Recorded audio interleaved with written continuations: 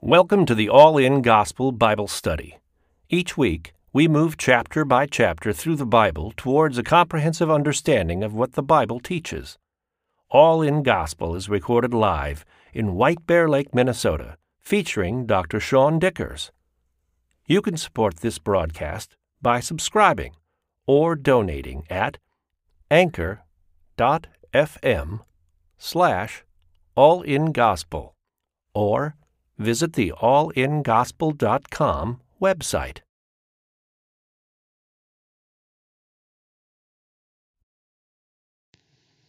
Okay, we're in Joshua 7, picking up where we left off. It says, but, we'll come back to the but word. The children of Israel committed a trespass regarding the accursed things, for Achan, the son of Carmi, the son of Zabdi, the son of Zerah of the tribe of Judah, took of the accursed things, so the anger of the Lord burned against the children of Israel. So we get a weighty subject tonight. This is not as lighthearted as knocking down the walls of Jericho, for sure. They had the word but at the beginning of the sentence. They just got done, if you recall, conquering the mightiest city in the territory, the large city of Jericho. The intimidating, unbeatable walls of Jericho fell down. They have this huge victory. They're following God. They're obeying God. God says this. Joshua tells the people do it. Just total symmetry. And they're enthusiastic. They can do anything. Victories are coming. And then, of course, with their first major victory comes their first major defeat. And that's what we get this chapter, is it all falls apart. So thus, the word but. There's a new character here that's introduced, Achan. We'll get to him. But we get a serious lesson throughout the chapter of what and how corrupt sin is amongst the body of Christ.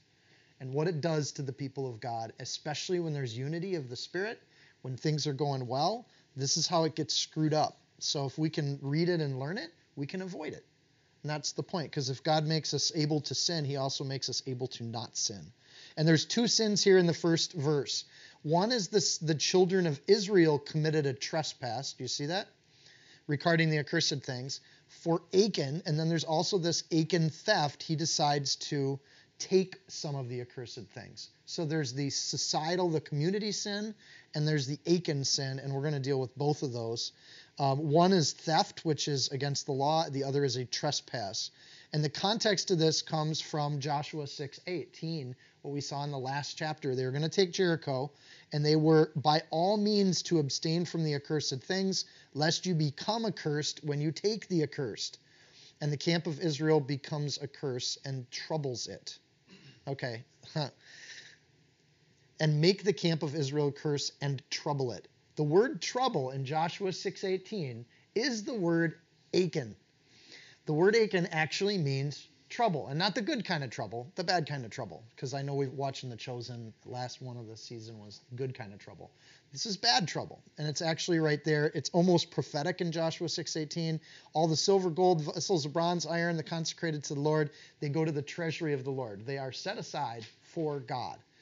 God asks this of them. Have you ever noticed when things start moving really, really good spiritually, that something happens that's really, really bad spiritually? And that pattern of kind of the spiritual life, and of course the entire book of Joshua is kind of the people of God coming into the promised land. After you are saved, after you've spent years in the wilderness, and you start following the Lord with your whole heart, you'll have these times with great victories and then a huge setback. And it's just that, it's like God's training us to not get too cocky when things happen and they're great. And that's kind of what happens here. It says, but the children of Israel committed. They're all going to suffer for this situation. And God views the people of Israel as one united group. They're expecting each life in that group to be holy. So if there's sin hiding among it, everybody suffers. Got a lot of teachers in the room. This happens all the time. Who shot the spitball? Nobody admits to it. Okay, kids, we're going to do X, Y, and Z that's miserable until I find out who shot the spitball. And then it's a battle of wills. Classroom teacher versus entire unit of classroom. And that's what this is. It's the same situation. All the children of Israel took something from the accursed place. And that's the existing way that God deals with God's people until the sin is dealt with.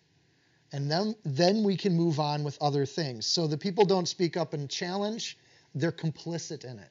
People that knew Achan and knew what he did, they're part of the program. And they didn't do anything about it. So when evil hides, everybody suffers. So holiness then becomes a culture that God expects his people to have. And it's not that we're perfect saints or anything like that, but we're seeking God with our whole heart, mind, and soul. When you got somebody who's seeking themselves over and above the pursuit of God, they're selfish, that becomes a problem with the children of God, and it becomes disruptive in the process. So then you got the trespass. We know that trespass is not a sin. In Leviticus, there were two different offerings. There's a trespass offering and a sin offering. Remember that? When you get there. If there's two different offerings, then they're slightly different things. Trespass is when you walk on someone else's territory. And in this case, they're walking on God's territory. He claimed those things as devoted to destruction. So they were God's, and they walked in that territory. And then Achan actually stole from that territory, breaking one of the 10 commandments. Achan committed a sin. The people of Israel trespassed. Does that make sense? Okay, so sin then is this defiance of God's law. It's trespassing is stepping into God's territory. We're going to start with verse 2 on how they step into God's territory, and we'll get to sin later with the trespassing. So they trespass. Here's how they trespass. They never bothered to talk to God before they do this next thing when we get to verse 2. And in doing that part of the relationship that God has in covenant, which is God directs our steps, as soon as they started doing stuff where God wasn't directing their steps, they're taking God's territory. They're taking the role that God should have in their lives and doing it for themselves. I do this all the time. It's like one of the great challenges in the faith is letting God lead your life or leading it yourself. So the accursed things, I want to just do a little bit more unpacking of that first verse. In the Hebrew, that's karem. It means devoted, or something that has holes in it that's meant to capture, like a fishing net. And the fishing net allows the little fish to get free. They are not doomed to destruction. And the ones that are gathered up are doomed to destruction. And you can be doomed in two ways. You can be doomed to holiness and sanctification, committed or devoted to sanctification, or you can be doomed to dinner and be eaten and destroyed. But the idea that you're captured in that net is where that word kareem comes from. It's the same word for their fishing nets. The Canaanites then are being driven out.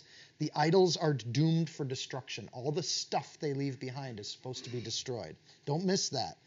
Why is it accursed? And I think it's kind of important to know that Canaanite worship was coming right from Egyptian worship.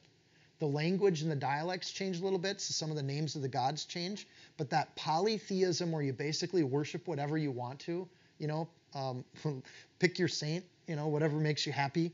The Baals of Canaanite mixed that Egyptian religion in with what was the original religion of Yahweh.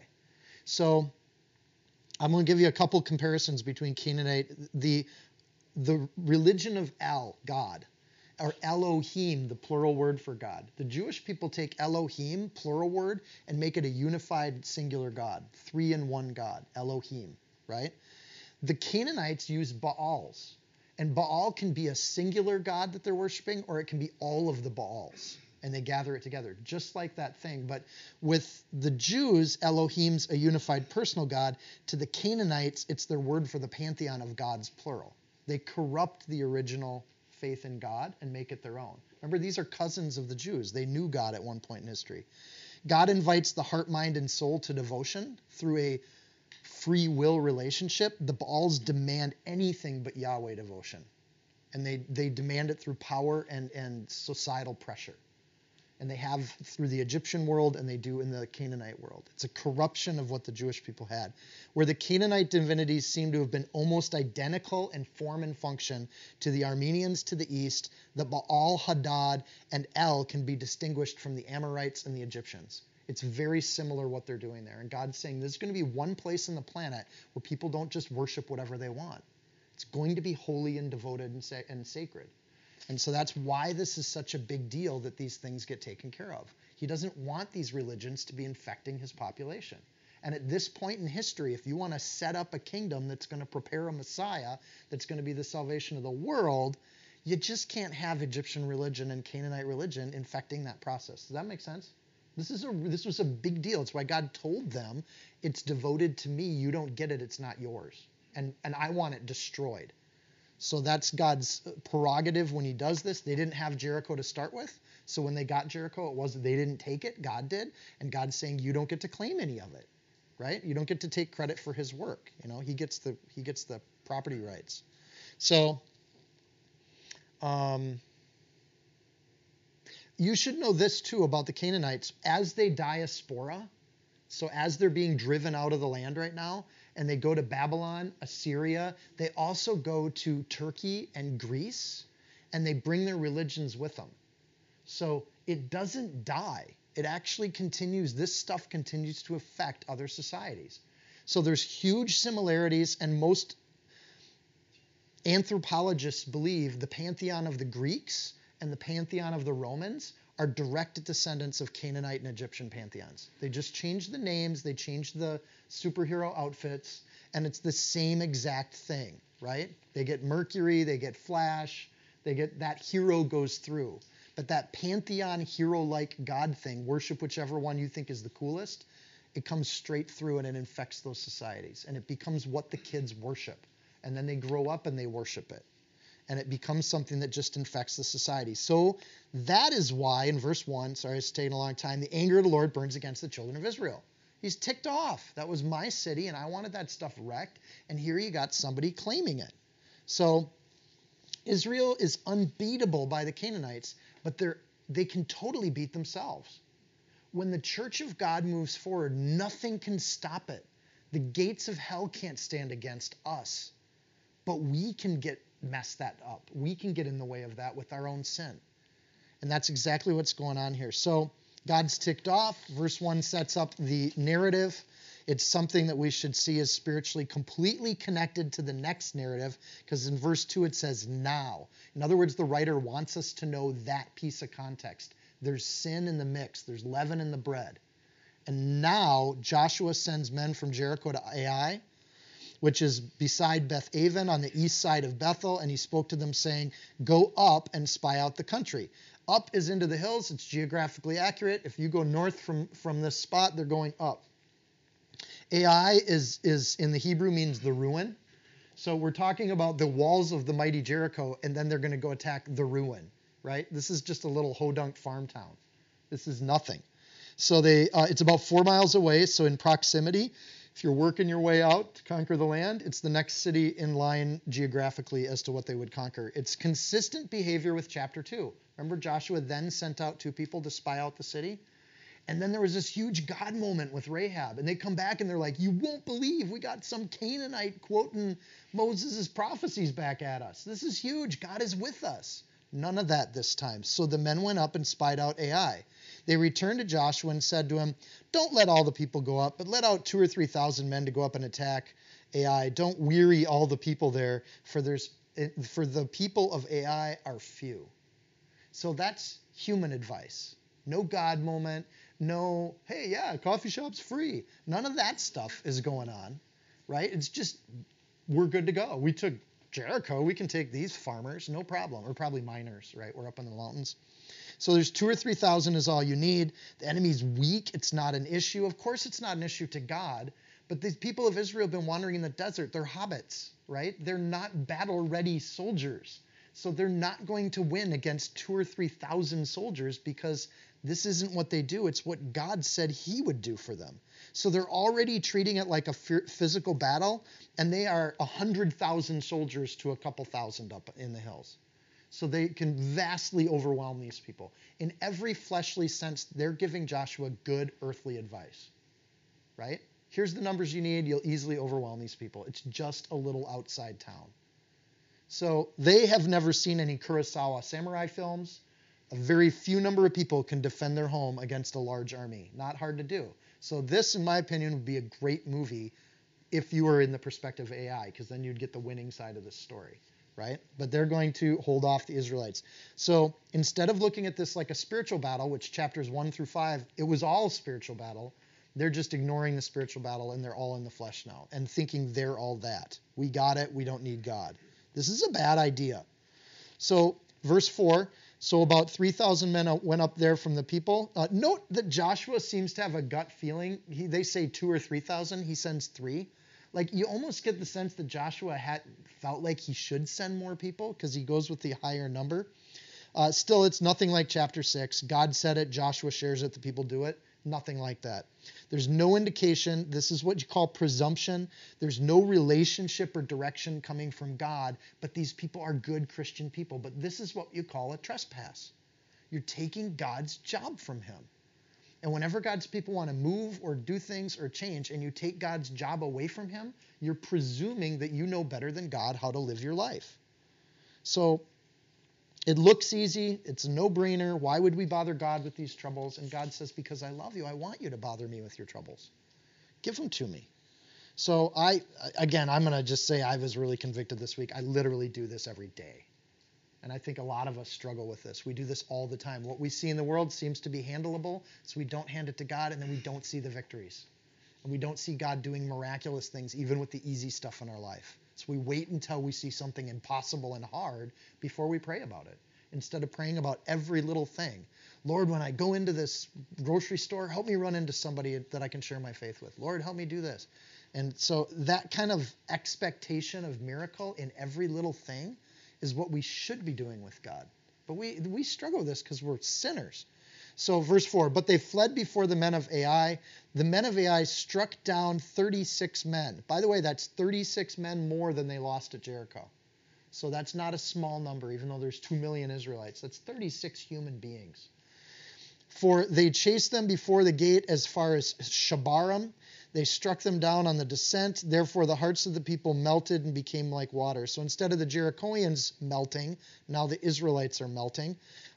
It's clearly not about numbers, because if they fled, that's 3,000 people fled after only 36 people died. Like, that's a gutless army, right? In most armies, you expect a few people to die just because they trip on a stone and stab themselves. 36 out of 3,000 is about right just for accidents. But they're running after 36 deaths happen, and I don't want to diminish the deaths, but really that's sending your whole country into flight just because a couple people died? 0.01% die of something and you run in fear? Really? So more spiritual than an actual rout is that their hearts are melting, and I don't want to diminish that 36 people die. That's a big deal. That's 36 dead people in a field. And that's a tragedy. That's horrible. They could have avoided this. It's also kind of embarrassing, right? You got 2 million people in this little town of Ai, just sent your shock troops running like babies. This is not a good situation. The word Shebarim there means crushing or breaking, like it's a stone quarry of some sort, but also the sense that even the Israelites were crushed and broken down to powder. They had real fear. Their hearts melted and became like water. They are, at this sense, not doing very well at all. Our hearts should be strengthened by God, not turned into water. We should be steeled by God, not childish miscommunications and cowardice and division. We should struggle with this. Okay, I want to get to the dead men. 36 dead men in a field. For those of you that went through Deuteronomy and we studied the law, we got an issue. You thought, that would never come up. You would never have a murder mystery happen, and you have to find out who killed these people. But there it is right there. It just happened. So you go back to, if you want the reference, Deuteronomy 21:1. There is a law that God has already told them about how to deal with this.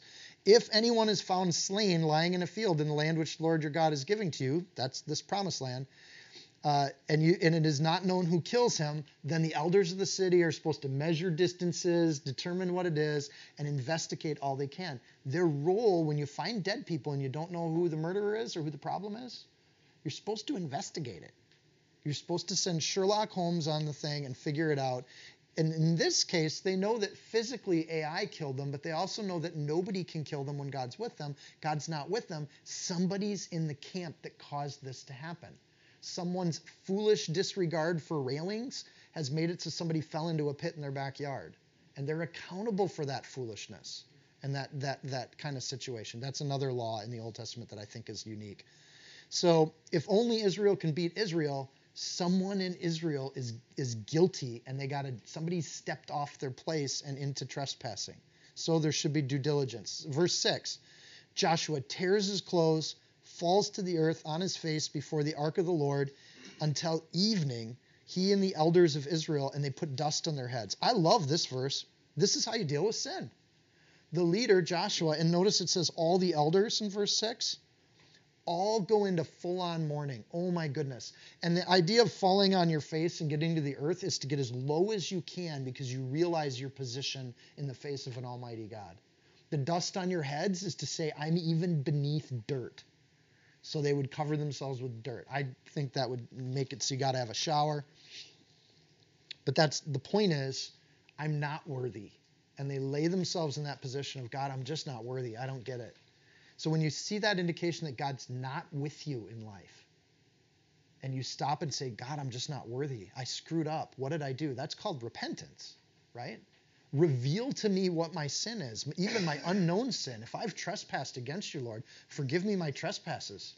I got to figure this out. So the lack of God should become the first priority of leadership in this situation. They should take it to the Lord in prayer. Verse 6, that's exactly what they do. They get an overwhelming defeat, humiliation, and then they throw dust on their heads and say, oh my goodness. They position themselves where they should, because if God's not with them, they're not worth much. And we're in the same boat. Again, I told you this was a heavy topic tonight. Sorry about that, Lisa. Verse 7, and Joshua said, alas, Lord God, why have you brought Jehovah Elohim? Why have you brought this people over the Jordan at all to deliver us in the hand of the Amorites to destroy us? Oh, that we have been content and dwelt on the other side of the Jordan. So they seem to be still getting to know God a little bit. This is a rhetorical question, but it's the same question the people of Israel asked of Moses when they thought they were going down. Why'd you even bring us out here just to die in the wilderness? So one first reading of verse 7, you're thinking, is Joshua falling into that boat? Is he going to get into trouble? So he and the elders of Israel are united. They're together. They're in prayer. Why did you leave us is the first question. They immediately recognize that because they failed, God's not with them. Right? So then Joshua almost sounds like he's blaming God, but I think there's a huge difference. It says that we had been. Joshua isn't taking this to gossip and murmuring, right? That's the difference. The people of Israel are all mumbling about it in the camp. Joshua's taken it right to the ark of the Lord, and he's given the Lord his problems instead of complaining about it to other people, right? That happens in the church all the time. We don't complain about it to other people. Go straight to the pastor with it. If you got an issue, throw it to the pastor. Or go right to God with it. And say, God, change my heart because I love these people and I hang out with them. So help me work this out. So he places the blame squarely on himself and on Israel. There's no blame game here. There's no excuses. So it's the same words, but the context of it is really different. In other words, it's not a legalistic thing. It's a heart thing. And God knows the heart of Joshua more than he knows the heart of other people. So God can handle our complaints. He's a big boy. He can put on his big boy pants, and there's no complaint we can give to God that God can't handle. There's no question we can ask God that he can't handle. Even the question that gets people destroyed in the wilderness. God can take that question if it comes from the right heart, a heart of repentance and a heart of what can I do differently. So he bears his heart to God. He bears his hurt to God. And this idea of, Lord, did we just come out here to die? And I'm thinking, you got 2 million people and 36 people are dead. There's kind of this, Joshua's got to work this out with God. So he says, verse 8, O Lord, what shall I say when Israel turns its backs before its enemies? He's thinking about the courage of Israel, about the running. Joshua's not even aware of Achan yet. Remember, we got to know that as readers, but Joshua doesn't know about Achan yet. Verse 9, for the Canaanites and all the inhabitants of the land will hear it and surround us and cut us off, our name from all the earth. Then what will you do for your great name? So this then becomes an intercessory prayer. Joshua's faith in God is presumed. It's therefore we can read verse 7 not in rebellion and not in sin, but verse 7 is that Joshua's honestly trying to figure it out. There's not a doubt in God here. Then what will you do for your great name? It's shifted from what we're going to do to beat AI to what are you going to do? I just want to get back on your path. So great leaders will serve God. Joshua does this, and he has 3 basic questions. So before we go into the next verses, the 3 questions are, God, what's happening? 2, what do I do? And 3, what are you going to do? What's next? And I think these are great questions. And I can learn from those questions and start asking them myself.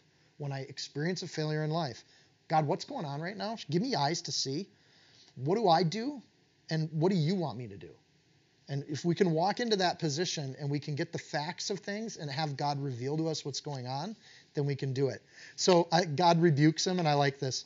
The Lord said to Joshua, get up. Why are you lying on your face? In other words, you're not lower than the dirt, Joshua. You didn't screw up here. Get up. Because sometimes God accepts that repentance, right? That tearing of clothes and whatever. And it's like, yeah, you should be down there. But in this point, it's like, Joshua, get up. And I like that. This is the God that we know. Verse 11, Israel has sinned, and they have also transgressed my covenant, which I commanded them. So at the very beginning, verse 1, Israel has sinned. But at this point, God just, I don't know if you noticed this thing, but with Joshua's repentance and the elders, he just separated the repenting elders and leadership from Israel. Did you see that? Israel has sinned, verse 11, and he's not including these elders and Joshua anymore. So the repentance is fixing things from the top down. They've transgressed my covenant, which I commanded them, for they have even taken some of the accursed things, and have both stolen and deceived, two different sins. And they have also put it among their stuff. So Israel has sinned. Here's a thought on this. One idea on this is that if Israel's sinned, God just answered the first question. What's going on here, God? And it's not that God moved his position at all. It's that Israel moved their position. And that gives Joshua a lot of information because God doesn't change and he doesn't break his word or his covenant. And if we feel like God's left us, it's not the movement of God away from us. It's the movement of us away from God. And I think that's a huge point here. And God tells Joshua that and shows it to him. The secret is that there's a secret sin in your nation somewhere. We got to figure this out, Joshua. So the hiding of things, these devoted things, is bad. I want to go back to Leviticus chapter 27, because I want you to see the law that God's making him aware of right now. Because this answers the second question, what do I do? And the answer to that question is almost always, I've already told you, you idiot. It's in the Bible. So with Joshua, it's the same situation. With the Torah, we have the whole full and complete law. God's already told us what to do in these situations. The problem is we don't read it. And we don't memorize it and meditate on it day and night. So we have to be reminded. So here it is, Leviticus chapter 27. I'm going to read from verse 28. Nevertheless, no devoted offering that a man may devote to the Lord of all that he has, man and beast, or the field of his possession, shall be sold or redeemed. Every devoted offering is most holy to the Lord. No person under the ban who may become doomed to destruction among men shall be redeemed. They shall be put to death. If you figure out who this person is that took the doomed stuff for themselves, there is a consequence for that. The consequence is death. This is what you got to do with this person. We'll get to that at the end of the chapter. So they've taken some of the accursed things. The word is harem, or a root word for harem. Not a good thing for polygamy. And it has to do with this idea that those things were devoted. We talked about that. So God doesn't ask for much. Right? And I just was thinking, what does God actually ask? He asks for the first fruits of a whole harvest season. He asks for 1 out of 10 parts of our income, right? He asks for 1 day out of our 7-day week. God gives us by far the better end of the deal. We get more of the money. We get the lion's share of the money, the time, the land. All he asked for was the first city of Jericho out of hundreds of cities in the promised land. One city, you're just going to devote that to the Lord and give it up to him. And they can't do that. And I think, at least for me, if I'm honest with myself, I have cheated God on his share hundreds, thousands of times throughout my life. And then you have to decide and make a covenant with God saying, I'm done stealing your stuff. I'm done trespassing in your territory. I'm going to make a covenant with you, God, that I will set myself apart for holiness. I'm not going to steal your time, and I'm not going to steal your resources, and I'm not going to take stuff from Jericho. And that's a heart commitment that people make. As pretty as the Babylonian robes are going to look to this guy, don't touch it. It's devoted. Joshua 6:18 applied the law. When God called Jericho devoted, then the Levitical law just applied. that city's devoted to me, and that word has meaning because they've read the law, they've agreed to the law, they shouted it from mountaintops, they've made a covenant for that law, and they're going to obey it. God says stolen and deceived in verse 11, and they have also put it among their own stuff. The translation for the word stuff is stuff. And I love this idea. They put it in with all their stuff. The stuff isn't the problem. Money and wealth is not the problem. God blesses some people with money and wealth that know how to handle it. This is not me. But he does that. It's not the problem. It's the problem is you're putting cursed crap in with your stuff. You're mixing what is holy with what should be not holy and not part of your things. You got that show on your watch list that you shouldn't have. You got that game maybe you shouldn't be playing. Those books. Achan is thinking it's no big deal because it's just him. And it doesn't affect anybody else. But that's the problem. He endangers everybody because he's playing with a nuclear bomb in his backyard like it's a kickball. That's a problem. It's not just you playing with that sin. It's everybody you love and care about that knows you and the reputation of the God you claim to serve that's at risk when you toy with that sin. So the sin they play with is going to be deadly and it hurts everybody. In this case, 36 people died because of this guy's private sin. And it's not that God killed people. I don't like that theology. God simply lifted his hand and said, you don't want me to be part of it? I won't be part of it. And this icky world we live in did its damage. Verse 12. Therefore the children of Israel could not stand before their enemies, but turned their backs like I won't add anything. Turned their backs before their enemies because they have become doomed to destruction. In doing this, they become doomed to destruction too. See the spiritual connection to the physical stuff? Neither will I be with you anymore unless you destroy the accursed from you.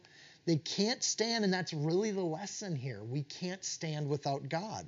So God answers all three of his questions. First question was, what is happening? God says, you broke the covenant, you can't stand on your own. That's what's going on. Question number 2, what did I do? God says, or what do I do? And God says, you got to destroy the cursed thing from among you. You got to follow Leviticus 27.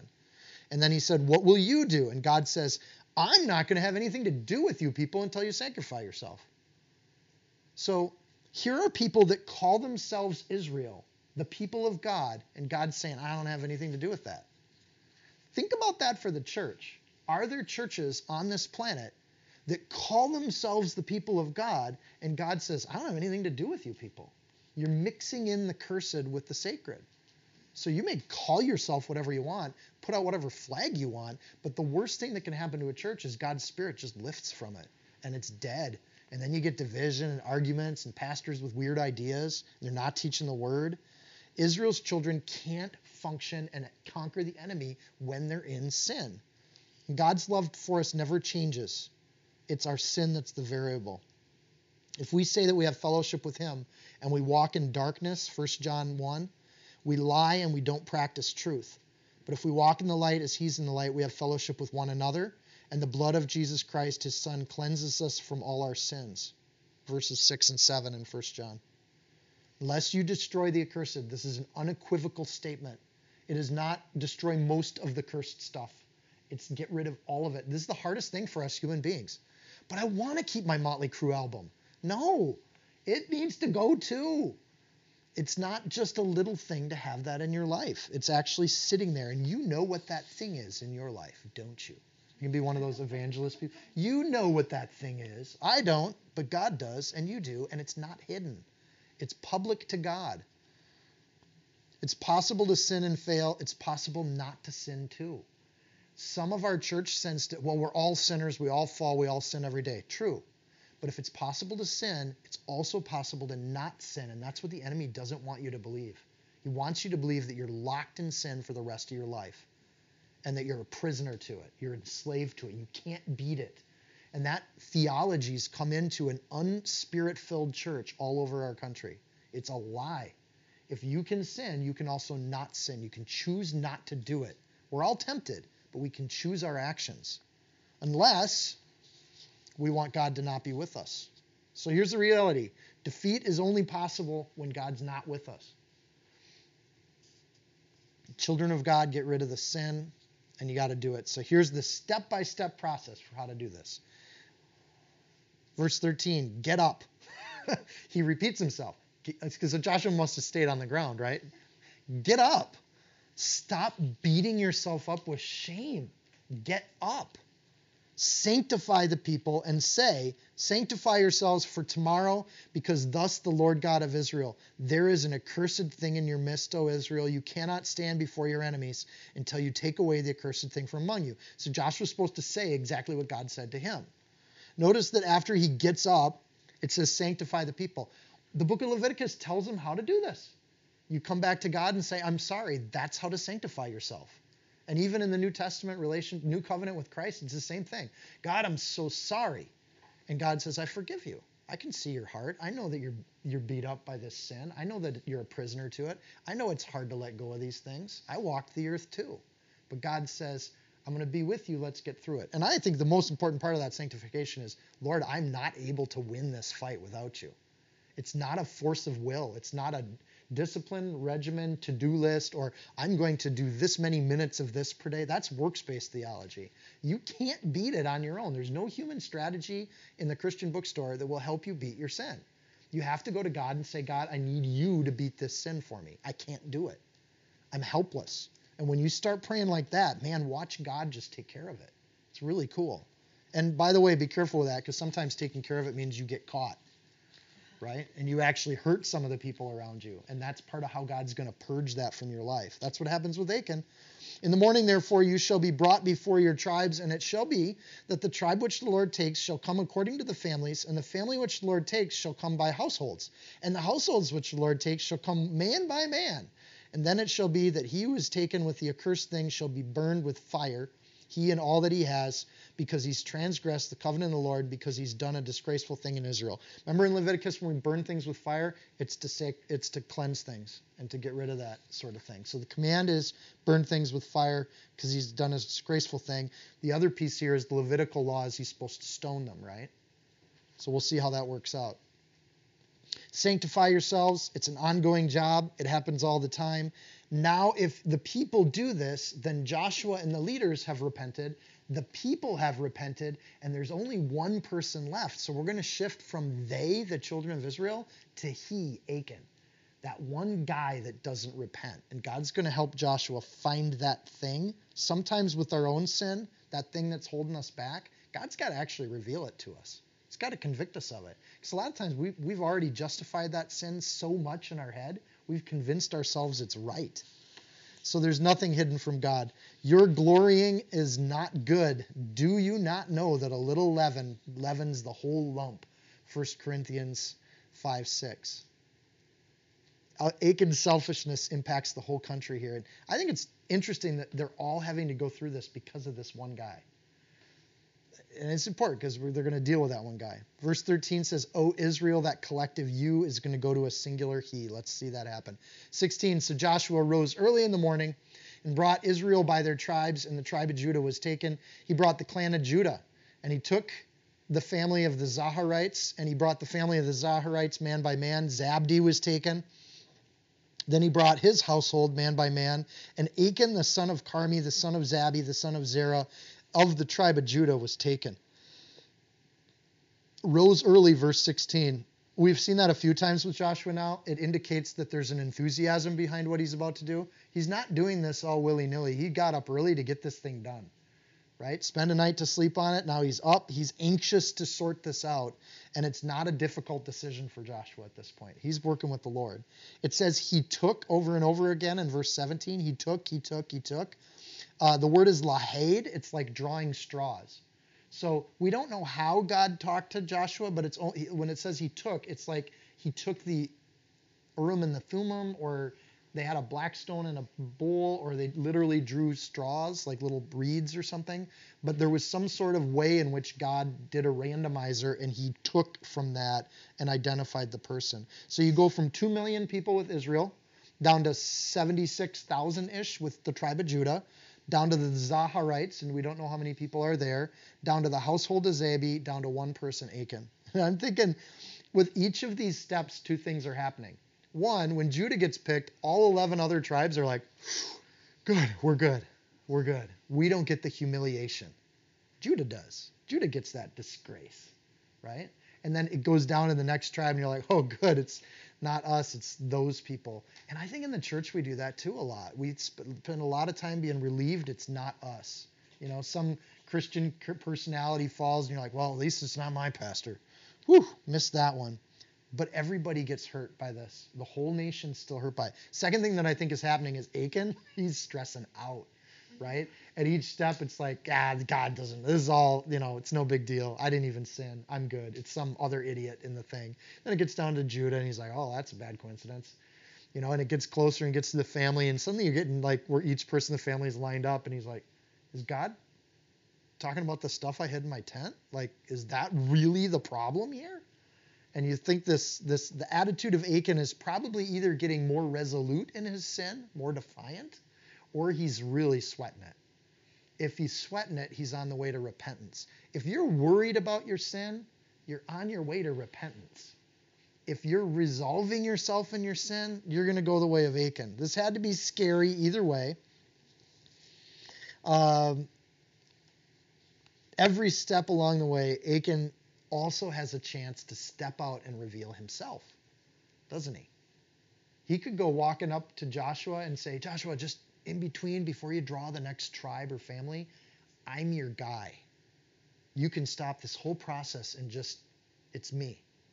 He could have done that. Achan could have stepped out right away and gone right to the elders and said, you don't need to go through all this. I'm just going to confess. It's me. I got the stuff in my tent. But he doesn't do that. He puts the whole nation through this stuff. I want you to start hating Achan a little bit in a righteous anger. This guy put the nation through a lot of garbage, and people are dead because of this guy. It's not a good thing. So why isn't he stepping forward? Why is he waiting for this? Maybe he's hoping that what he did won't get noticed. God didn't see him. He saw some other person doing something way worse than him, because we like to do that. But there's no such thing as a victimless crime. Verse 19, now Joshua says to Achan, he's now standing in front of Joshua. Whole nation's watching, because you're not going home after this. You want to see the show, right?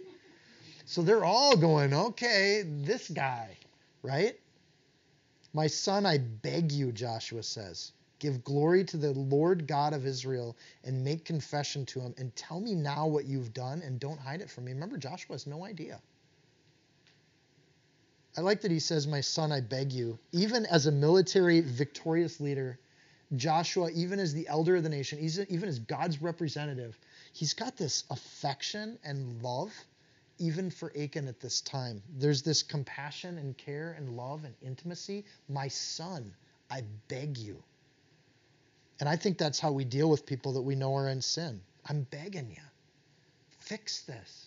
And we can beg them to fix it because we know our God forgives. This is the thing, Steph pointed this out this week. I'll give credit where credit's due. This is what Jonah does, right? He's so angry that he has to go to Nineveh because he knows we serve a God that will forgive. And if there's repentance, he doesn't want Nineveh to be forgiven. And Joshua's saying, I'm begging you. Confess. Do what you're doing. He actually asks 4 things. I want to point out each of the 4.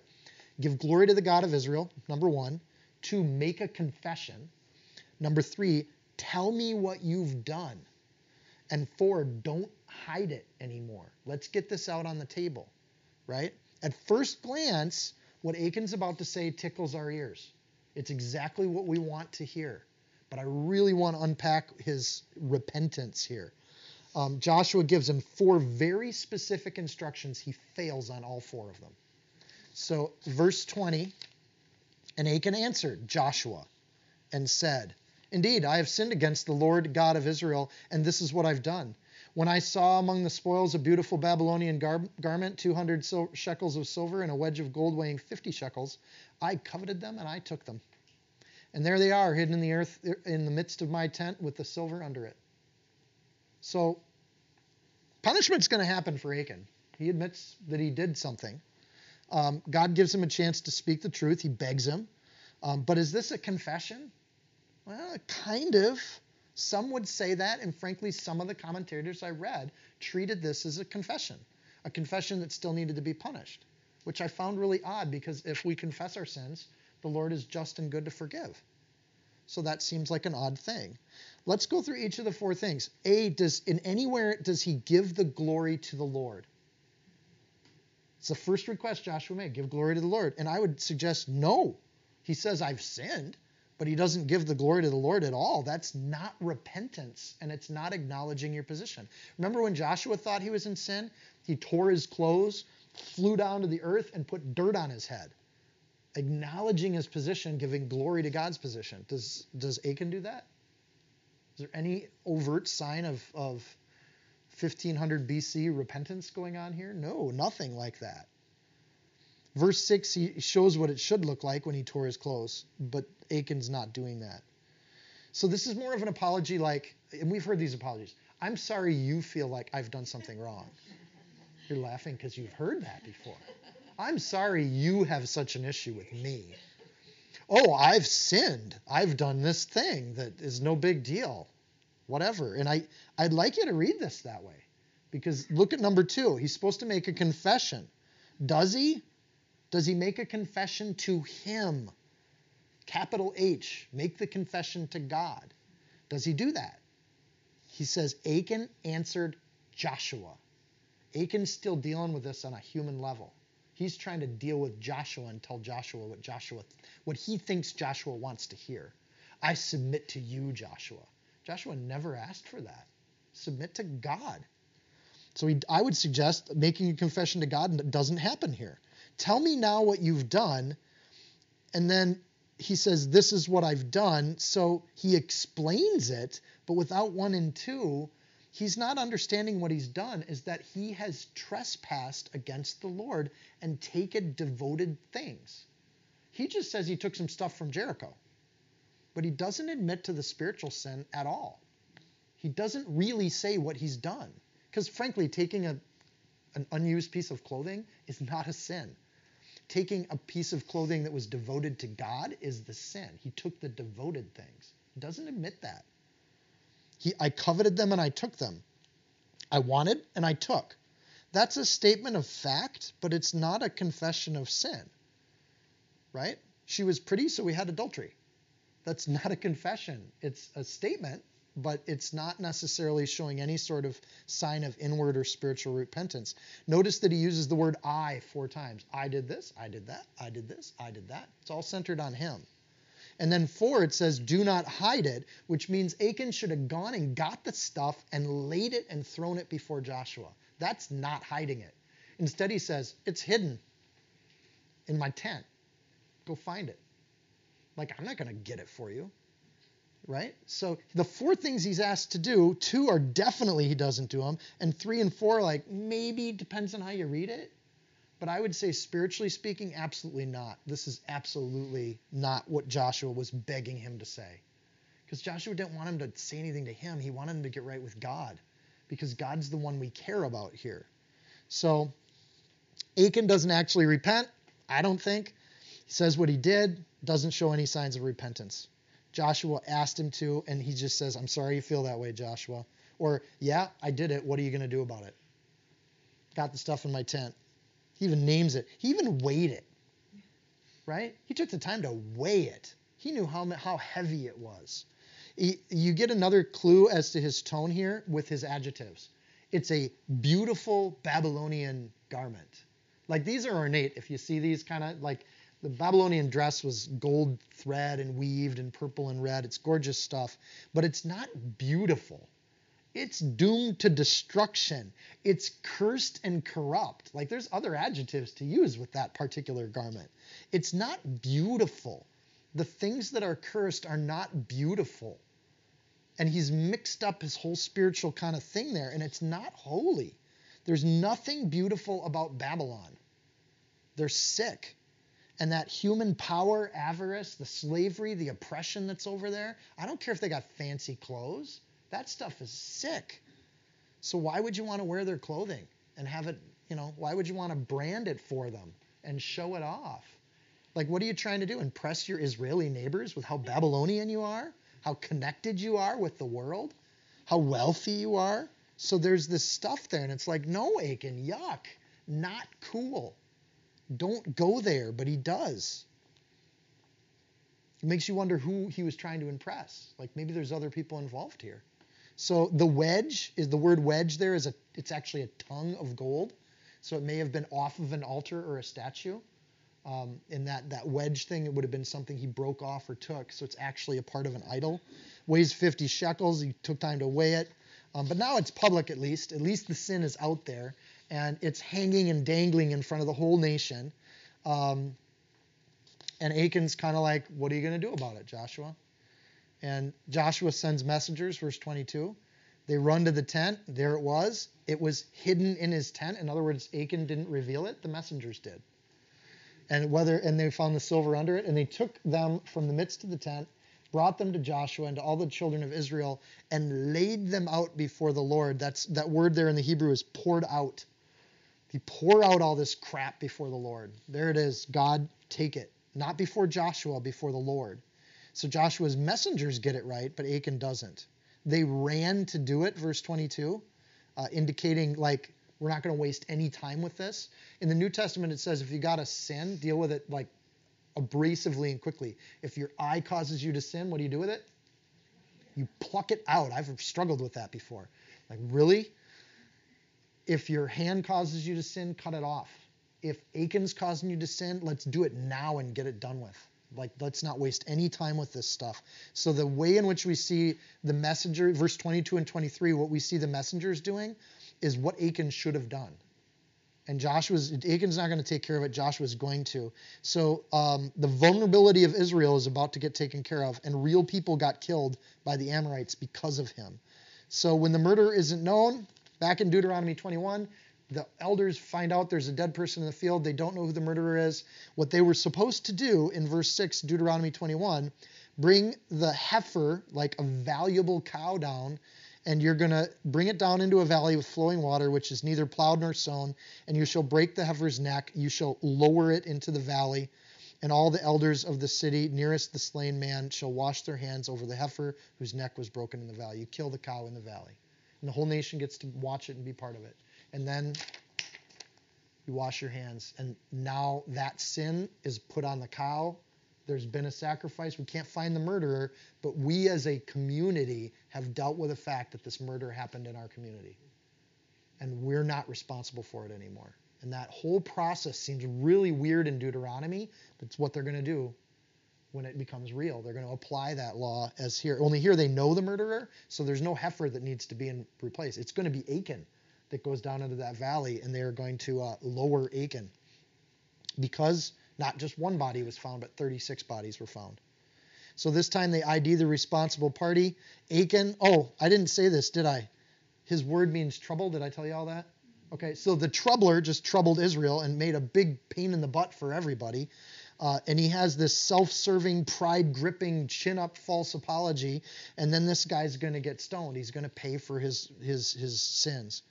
So the community is going to be redeemed, and they're going to get the leaven out of the bread. And that's going to set them up. So for 7 days, no leaven shall be found in your houses, since whoever eats what is leavened, that same person shall be cut off from the congregation of Israel, whether he's a stranger or a native in the land. Exodus 12:19. God's already told them what to do.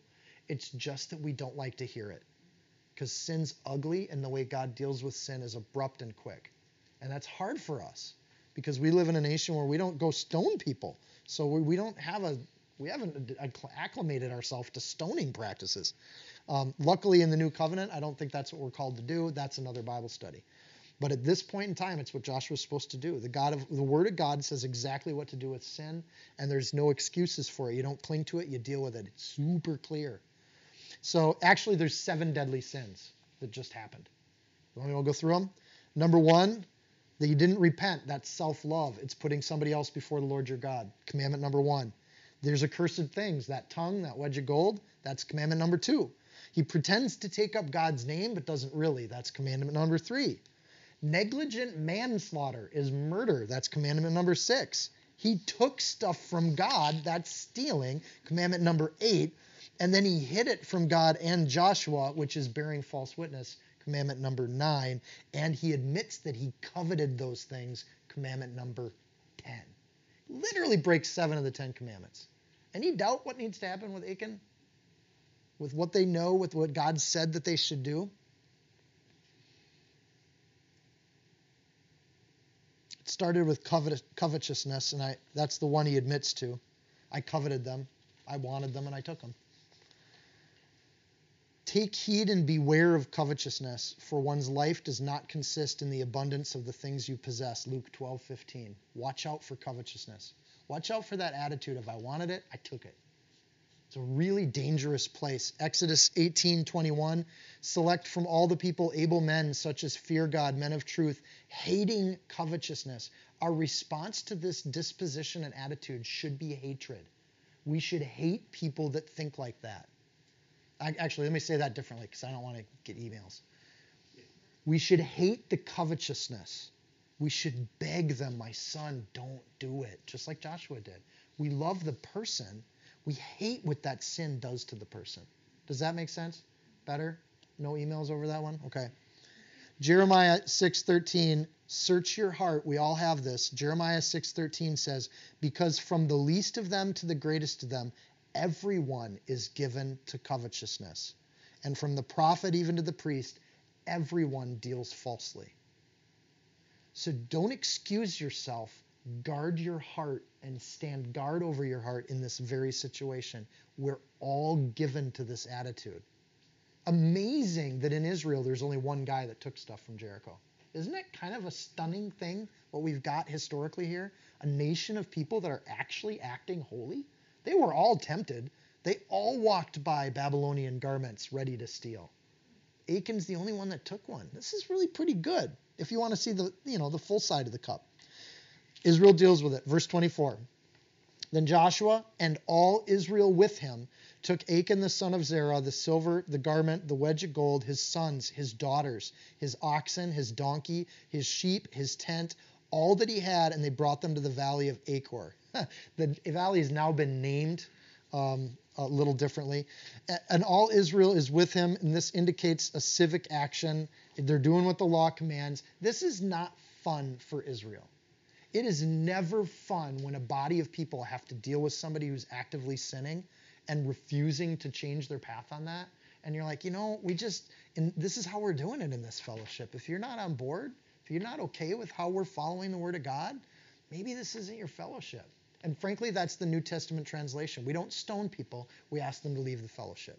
And that happens. Churches ask people to leave sometimes because there just isn't unity of spirit around usually it's some issue that people disagree on. And then you got to just say, look, this just isn't your fellowship. There's other churches to go to. But we can't have you here because here we're doing it like this. This is how we do, right? So there's not fun. There's no sense of relish here, as the critics say of the book of Joshua. There's no sense that these people are like, yeah, let's get them. It's not like the Pharisees. They're not doing that. They do it as this dutiful civic thing. This is a horrible scene. Sons and daughters, like Achan's whole household's going to be affected by his sin. They're all going down because they've all been part of hiding the stuff in the tent. They've all been trained in on how to deceive. They're all doomed at this point. God will sort them out later. You know who you are in God. You know who you are. You don't get moved by every little wind of covetousness. There's a unity in faith that has to happen in the people of God. I told you this was a heavy subject night. So where they're all moving together to do this thing together as a community, that's a hard thing to do. And when we fail spiritually in battle, there's usually hard things that need to be done to get back to victory. We love chapter 6. We do not teach chapter 7 in Sunday school. This isn't really a popular topic, but it's tough.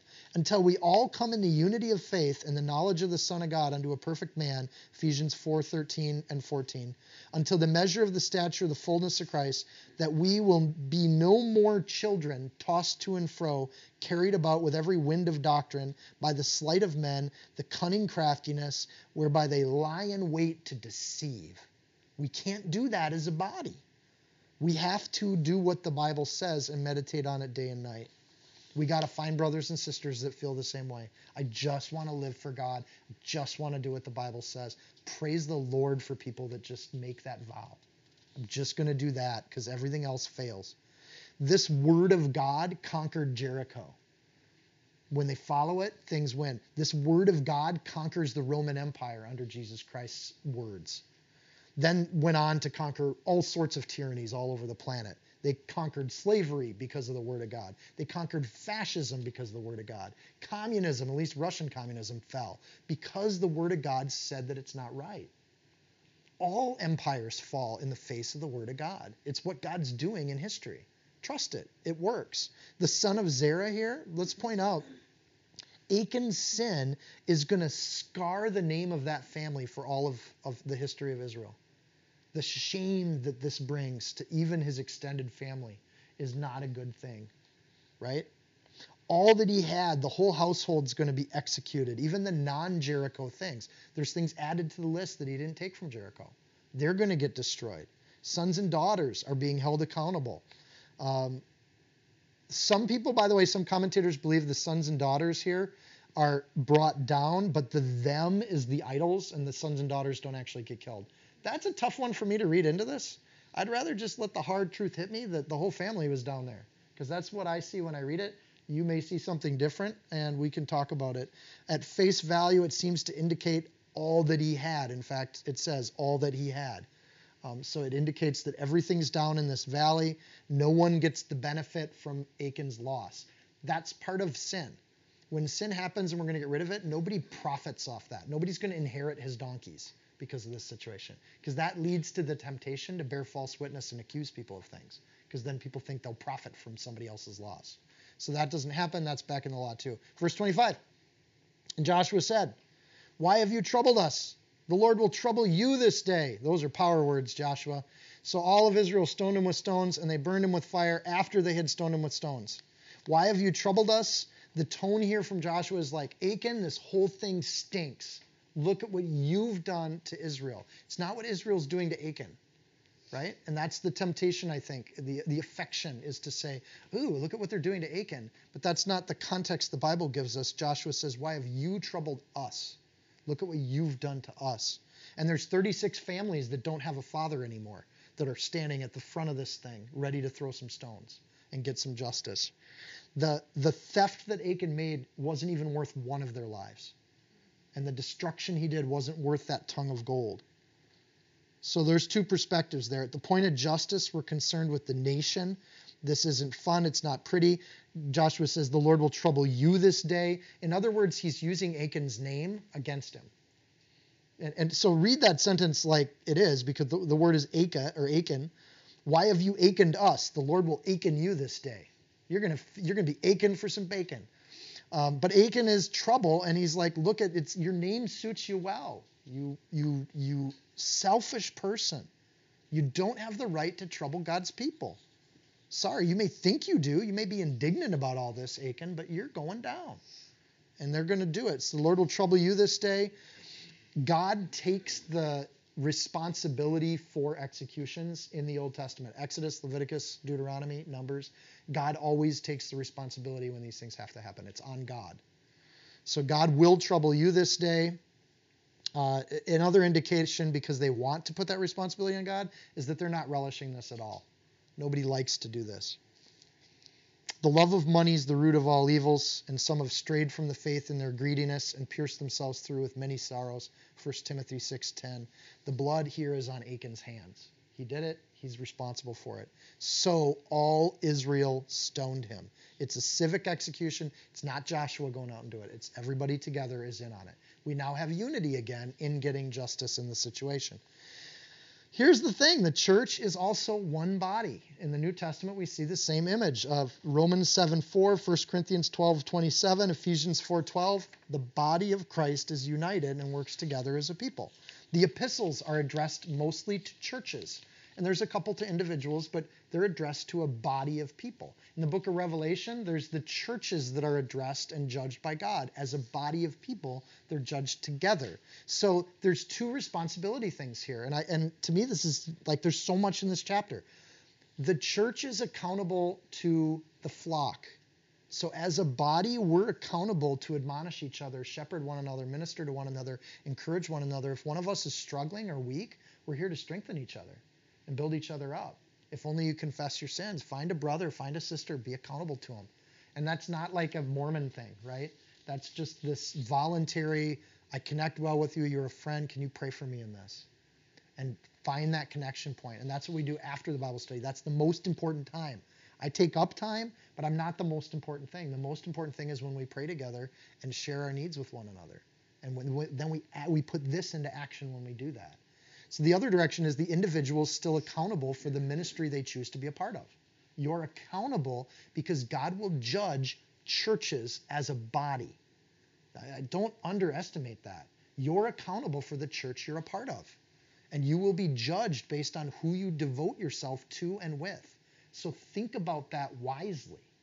And it's better almost to not be in a body than it is to be in a body that you're doomed to be with in eternity, right? So that's a really key thing. You can't serve both God and mammon. It doesn't work that way. You have to do it God's way, or you can do it your own way, and you're going to be in that boat. So this doesn't mean that anyone can hang up the banner of Christ and that God's okay with that. And we have a problem right now in our country, and I really think this is the chapter to deal with it in. We have a thing called the progressive church in America right now. And for 2,000 years, the progressive church has popped up every 200-300 years. And it's a church that says, the Bible's not really true. We're going to interpret it this way, and here's how we're going to take the Bible. It's a really dangerous theology. It's insidious because they're nice people, and they've got a banner of Jesus up. They may even have a tapestry on the wall. And if the tapestry's there, well, you're good to go.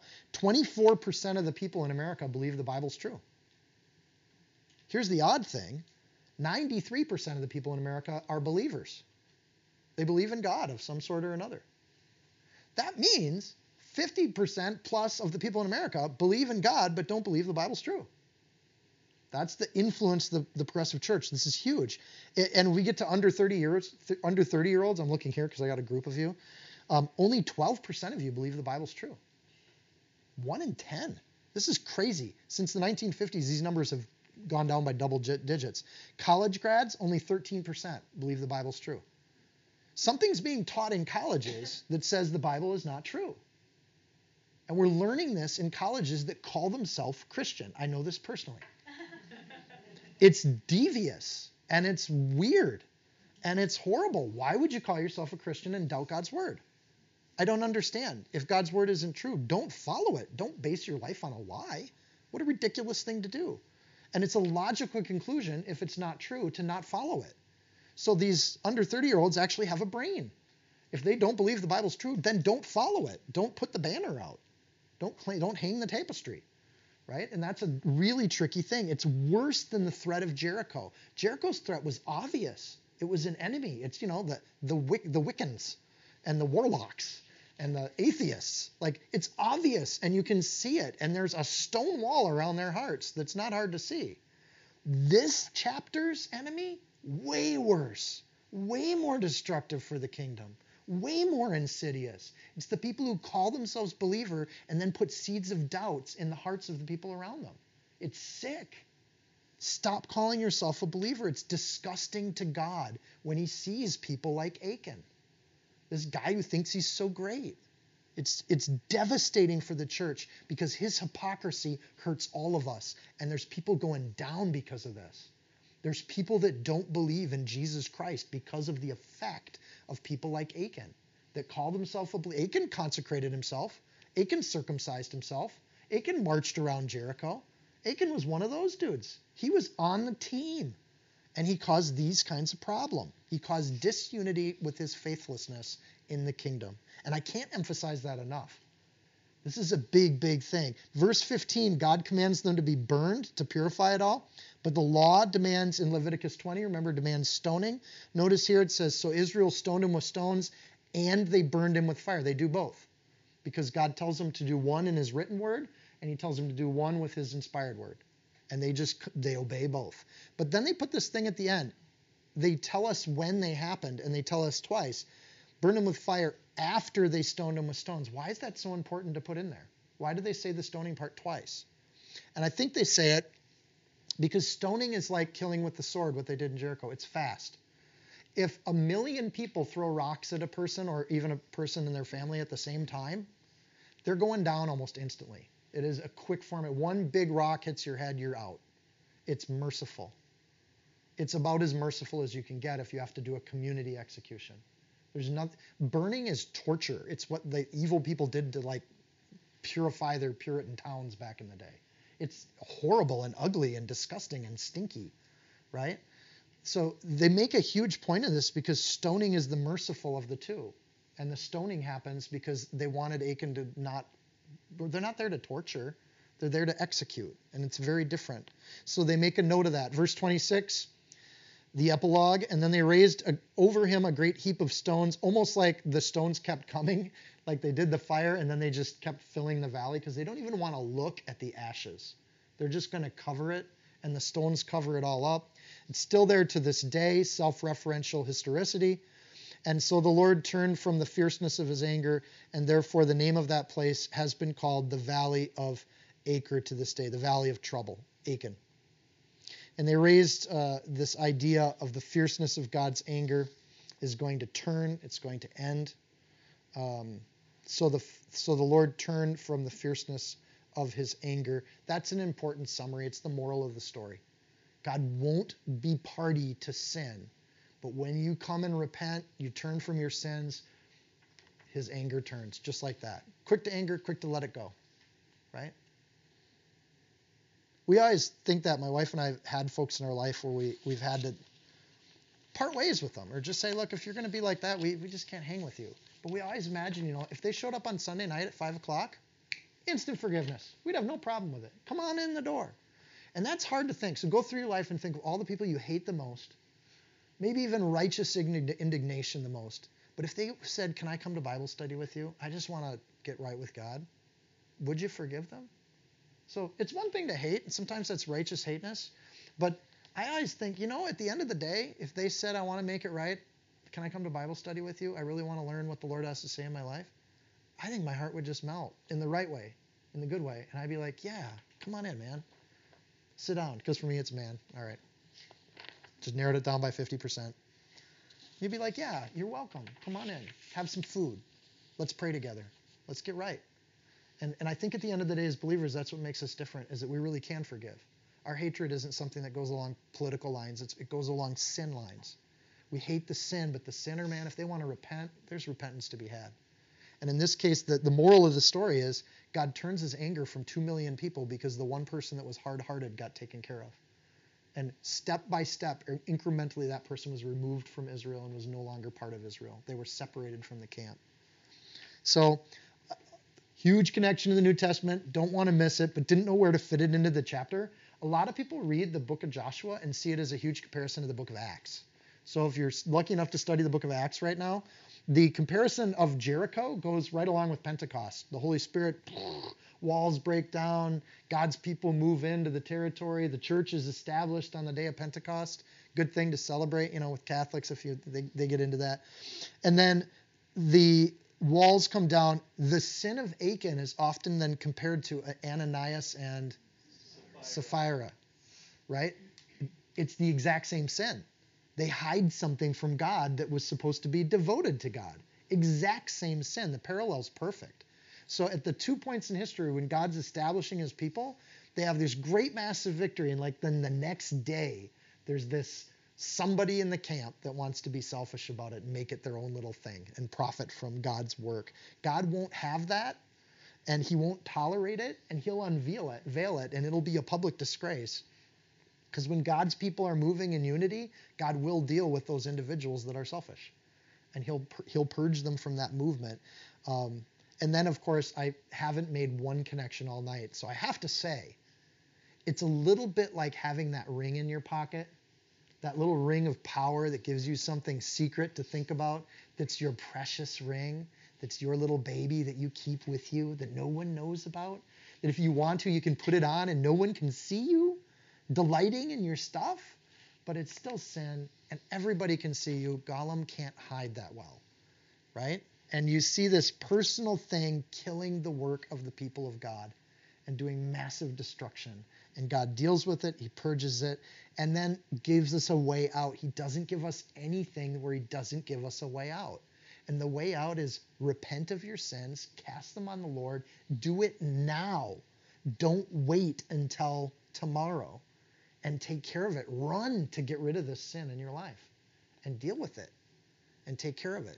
So we get a chance to pray Make sure you're praying with people that if you got to talk about some of this stuff, if you're embarrassed by it, good. It should be embarrassing. But get over it and move on. You ready to pray? Dear Lord and King, thank you for the book of Joshua. We thank you for your holy word. We thank you, Lord, for giving us examples of how your law gets applied. And we thank you for the example that Joshua sets in how he deals with it, how the elders deal with it, how the people of Israel, the people of God deal with these things. Lord, we hate sin. We absolutely hate it. We want it out of our lives. We want to get rid of it. Lord, help us to be soft enough of heart still to where we don't harden like Achan and give false confessions. Lord, if there's a sin in our life, help us to humble ourselves before you, give you glory and lift you up, to reveal it, to get rid of it, to get it out. Lord, what a blessing and how sacred it is to you when a heart repents. And Lord, we know that that's your heart, that you wish that not even one of us is lost to this. And we know that we're all tempted by it. So Lord, help us to just be real with it, to deal with it, and to serve you. Because Lord, more than anything, we want to see the walls fall down again. We want to see the kingdom move forward. We want to see your will be done. We want to see the glory of the name of Jesus is held on high by people that serve you for real. And Lord, we love you, and we care for every work that you're doing in our life and in our heart. In Jesus' name we pray. Amen. If you found this teaching helpful, insightful, you can support this podcast by sharing it with a friend. Screenshot it, tag it, post it on your social media.